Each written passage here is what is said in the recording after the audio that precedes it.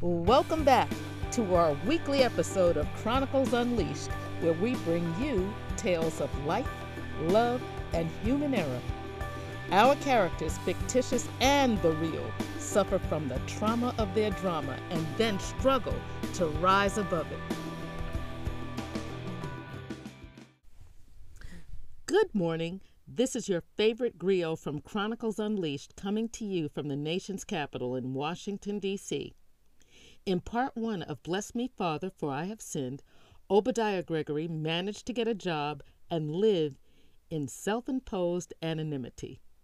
But in part two of this story, a chance meeting with Father Tom's guest will change his life. Have a listen. I'm Obadiah Gregory, the rectory caretaker. Father Tom is expecting you. He called earlier to say that he was on his way, so he'll be here shortly. Have a seat, O invited as he took the guest's coat. Thank you, Jillian said politely. Why did he look familiar to her? O showed her into the living room and offered her some tea and cheese and crackers. She sipped the tea. O looked like he was trying to remember where they met, but couldn't quite make the connection. How long have you worked here? She asked. Why do you ask? He inquired.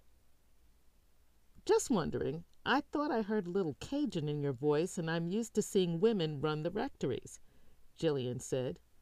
Well, that's rather sexist, he remarked, ignoring the comment about his accent. I suppose it is, Jillian agreed and smiled. He appeared to be a forward-thinking man, and her gut was telling her that he had an edge. My grandmother used to take me to Mass every Sunday. Instead of tithing, she would donate her time to the priests by cooking their meals and cleaning the rectory. Sometimes on the weekends I would help her. The priests loved and respected my grandmother and made sure she had everything she needed. I still enjoy working in the rectory. It reminds me of some of the best times in my life, O explained. Sounds like she's very special to you, Jillian said. She is. I haven't seen her in a while, and I miss her greatly, especially around the holidays, he said wistfully. Pack your bags and go for a visit. People don't live forever. I know, I just lost my mother, she said. Jillian must have met him in New Orleans. Probably, but she has health limitations, he replied.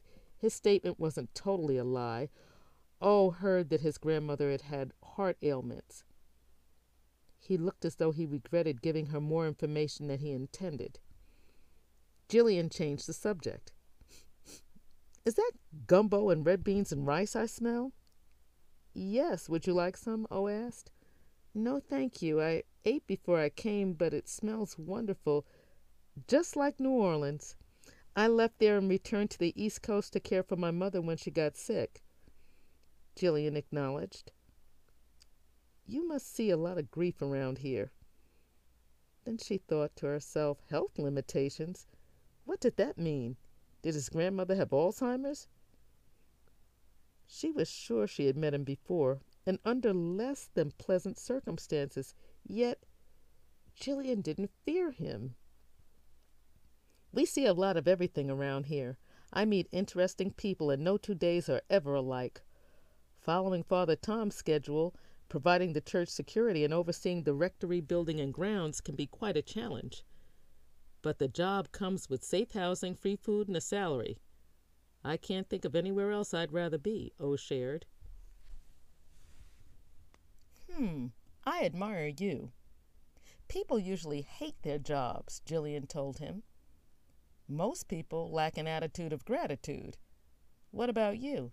Do you like your job? He asked, skillfully shifting the focus back to her. Don't know yet.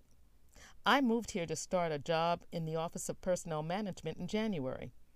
We'll have to talk in about 6 months. Then I'll be able to tell you.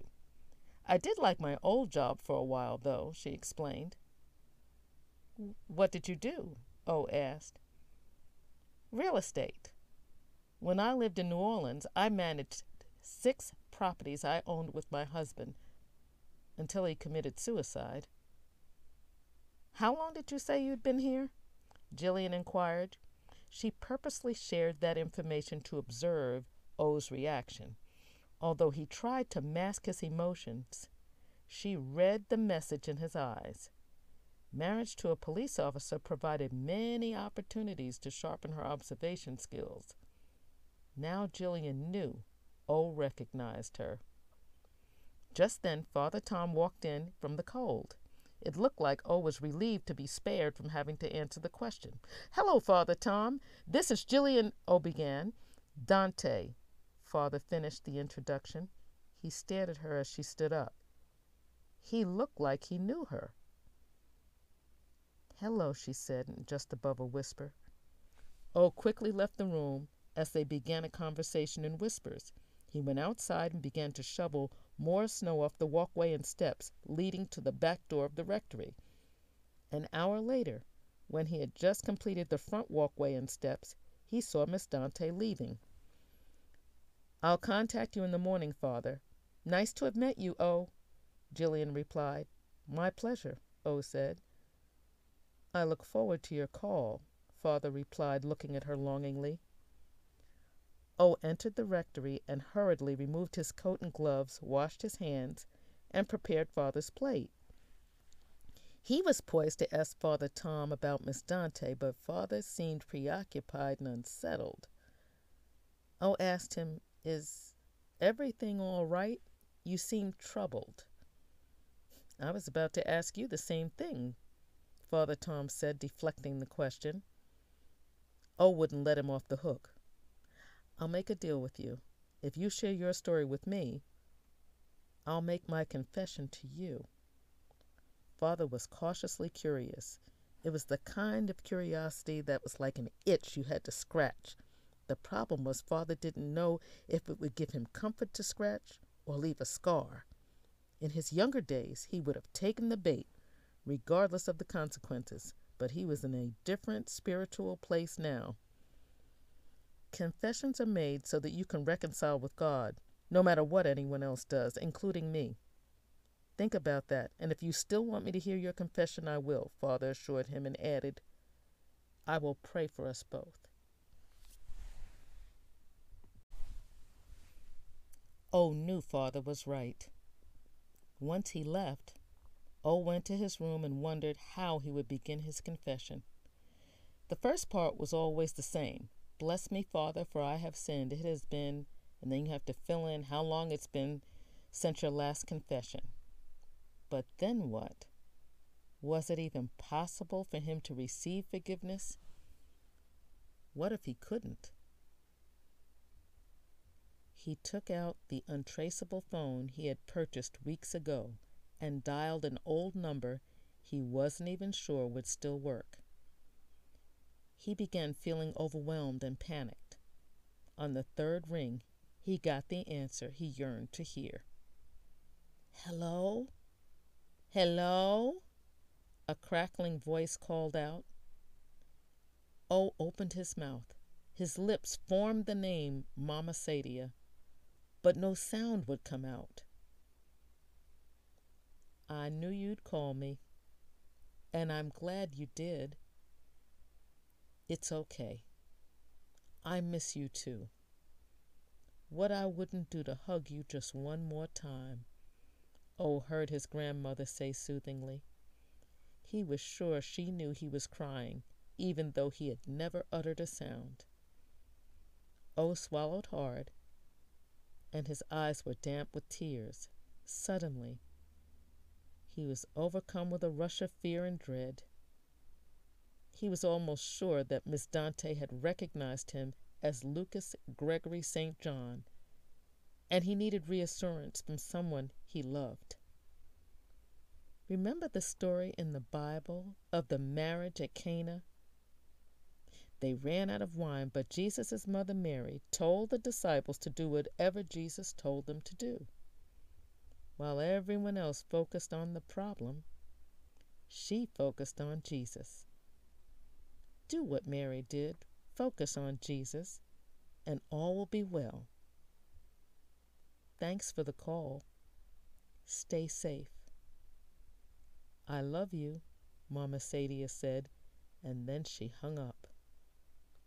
He returned upstairs, cried, and prayed. Gradually, O felt the heaviness begin to lift from his chest.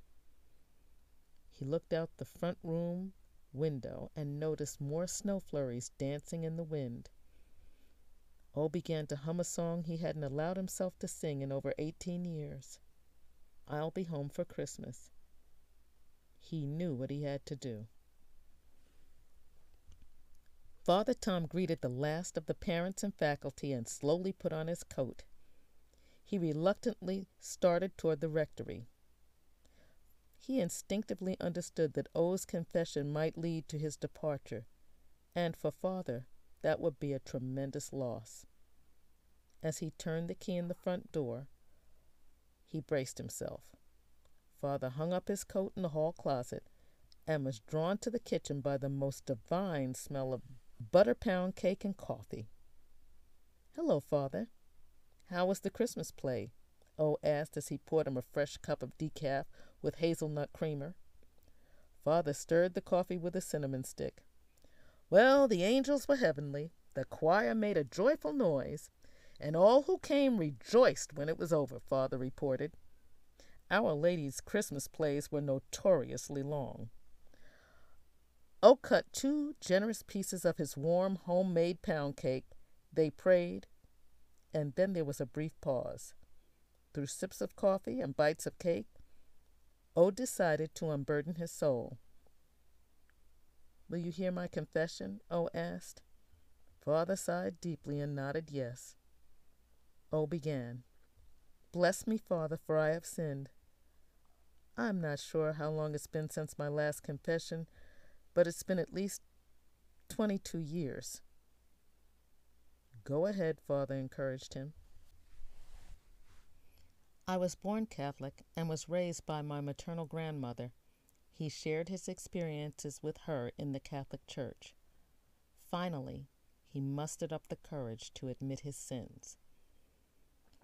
"Father, my real name is Lucas Gregory St. John, and I was once a police officer in New Orleans.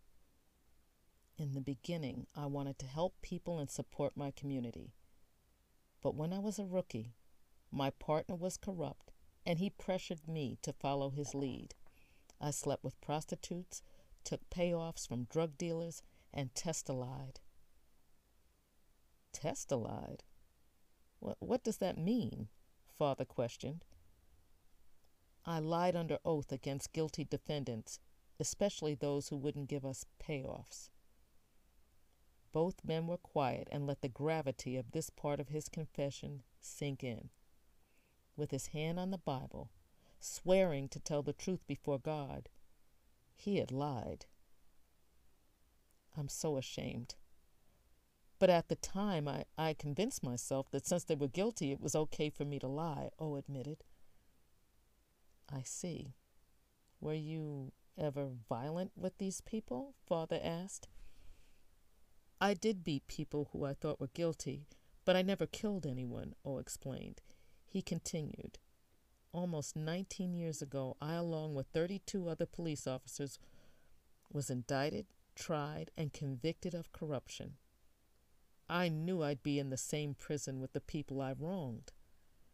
3 of the convicted cops committed suicide rather than go there. I couldn't kill myself, so I've been running ever since. Anyway, I'm truly sorry for my actions, and I intend to return to Louisiana and surrender to the authorities."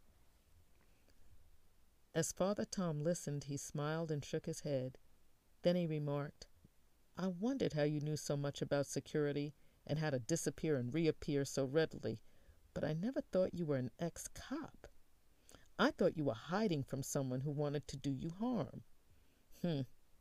"I was. Miss Dante didn't tell you about me?" "I realized why she looked familiar to me. Although she's older and has cut her hair, I knew her as Jillian Villichez. Her husband, Gideon Villichez, was one of the police officers who committed suicide. I'm almost positive she recognized me," O explained. "Jillian did ask me questions about you. But she didn't tell me anything about you or her husband, Father Tom shared. I must be losing my touch. I guess I've been out of the game so long I've begun to show my cards before I have to, O murmured loudly, louder than he intended, wishing that he hadn't made the statement or mentioned Gideon. I prefer to think that during your Christian walk, you've come to learn the value of transparency, Father Tom said. But why now? Why did you decide to confess now? Jillian recognized me and I'm tired of running. Even if she doesn't say anything, it's only a matter of time before someone else sees me. You've been good to me, so I can't put you in the position of knowingly harboring a fugitive. Then I miss my grandmother, who I haven't seen in over 20 years. Maybe the judge will be merciful and send me to a country club. Country club? You know, where they send the rich people who commit white-collar crime, O explained. Well, maybe the judge will just let you go. Have you committed any crimes since you've been on the run? Father asked. No, I haven't, O said thoughtfully. You know, it's funny, but as a cop I was dirty, but as a civilian, I've never broken the law. I can honestly say that I've only helped people since I've been in hiding. Tell that to the judge, Father Tom advised. O smiled and continued. Father, thank you for helping me to be a better man. In the beginning, when you required me to go to church, I did it to keep the job. Then I came to need it. I even began to enjoy it. I'm glad I was able to make a positive difference in your life, Father Tom said thoughtfully, as if he was mentally putting O's story into focus. You're absolved of your sins in the eyes of the church. As your penance, I want you to say the Lord's Prayer every morning. You must also become active in a police reform group, Father Tom told him. I would certainly be able to say I walk the walk. But how would I do that if I'm in jail? O asked. Oh, ye of little faith, Father said, shaking his head. Repeat the act of contrition, please. O recited the required prayer and felt an unusual calm overtake him. He poured more coffee. More cake? O asked, breaking the silence. I shouldn't, but I will, Father responded. I'll miss you, O. I can't imagine anyone who could take your place. Let me know if you need a character witness. I'm more than willing to speak on your behalf. Thank you. I can always use someone like you to put in a good word for me. Now what about you, Father? I can't give you absolution, but I can listen if you want to share, O offered. He was curious about Father's relationship with the attractive Miss Dante.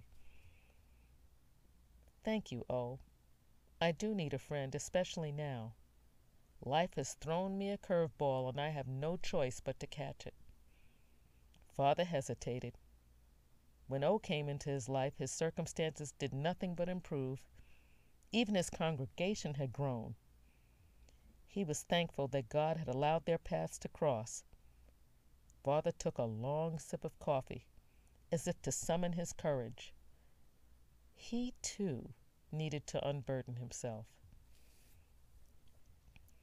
There was a time in my life when my Christian walk was a crawl at best, he began.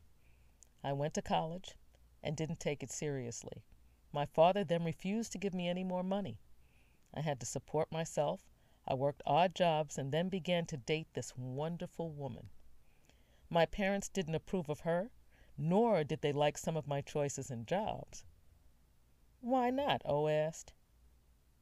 Well, have you ever heard of the Chippendales? Father asked. The male strippers? O asked incredulously.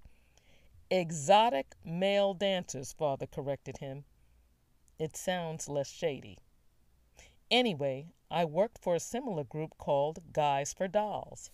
It was fast money and lots of it. My parents, staunch Catholics, were so disappointed they all but disowned me. Ironically, it was my African-American girlfriend, Nora Dante, a bank teller, who changed my life. They should have been happy about that, O interjected. Well, they were, but they were not accepting of my interracial relationship. Then my dad died. 2 months later, I was in the military and overseas. I planned to marry Nora once I came home. He stopped to take a bite of cake. O was hooked and needed to hear more. So what happened? He asked. Well, I got wounded. I lost part of my leg and learned that I could never have children. I felt less than a man and became angry with God. I felt that he was punishing me for my past sins. I came home and cut myself off from everyone. Nora tried to contact me, but I'd never take her calls. I wanted her to have a chance to live a full life with someone else. Eventually, I got counseling, renewed my spiritual life, and went into the priesthood and never looked back. Well, that's not entirely true. While I was becoming a priest, I tried to find Nora to apologize for my behavior, but she'd moved and left no forwarding address. O shook his head. Jillian told me that her mother died recently, so I'm guessing that you two probably never had the chance to connect, huh? O mused aloud. No, she's the one who got away. But I'm glad Nora ended up having at least one child. She always wanted a baby. Jillian looked me up when she was looking for her father. Father Tom replied. Do you know him? Actually, I do, Father said. That concludes part 2 of Bless Me, Father, for I Have Sinned. O admitted to lying on the witness stand to send guilty criminals to prison. Get unleashed and let us know if you think it's sometimes all right to do something that is wrong to get a fair result. Hit us up on Facebook and Instagram or on Twitter at Chronicles, capital UNLE 1. Join us next week when we explore real-life crazy confessions. Invite your friends and family to come join us and become unleashed. We only get paid when we get played, so hit us up every week. Special thanks to Mixkit and Michael Ramirez C. for the Chronicles Unleashed theme song, Scripted Life. This is Donna Edwards signing off, reminding you that every saint has a past and every sinner has a future. There is hope for us all.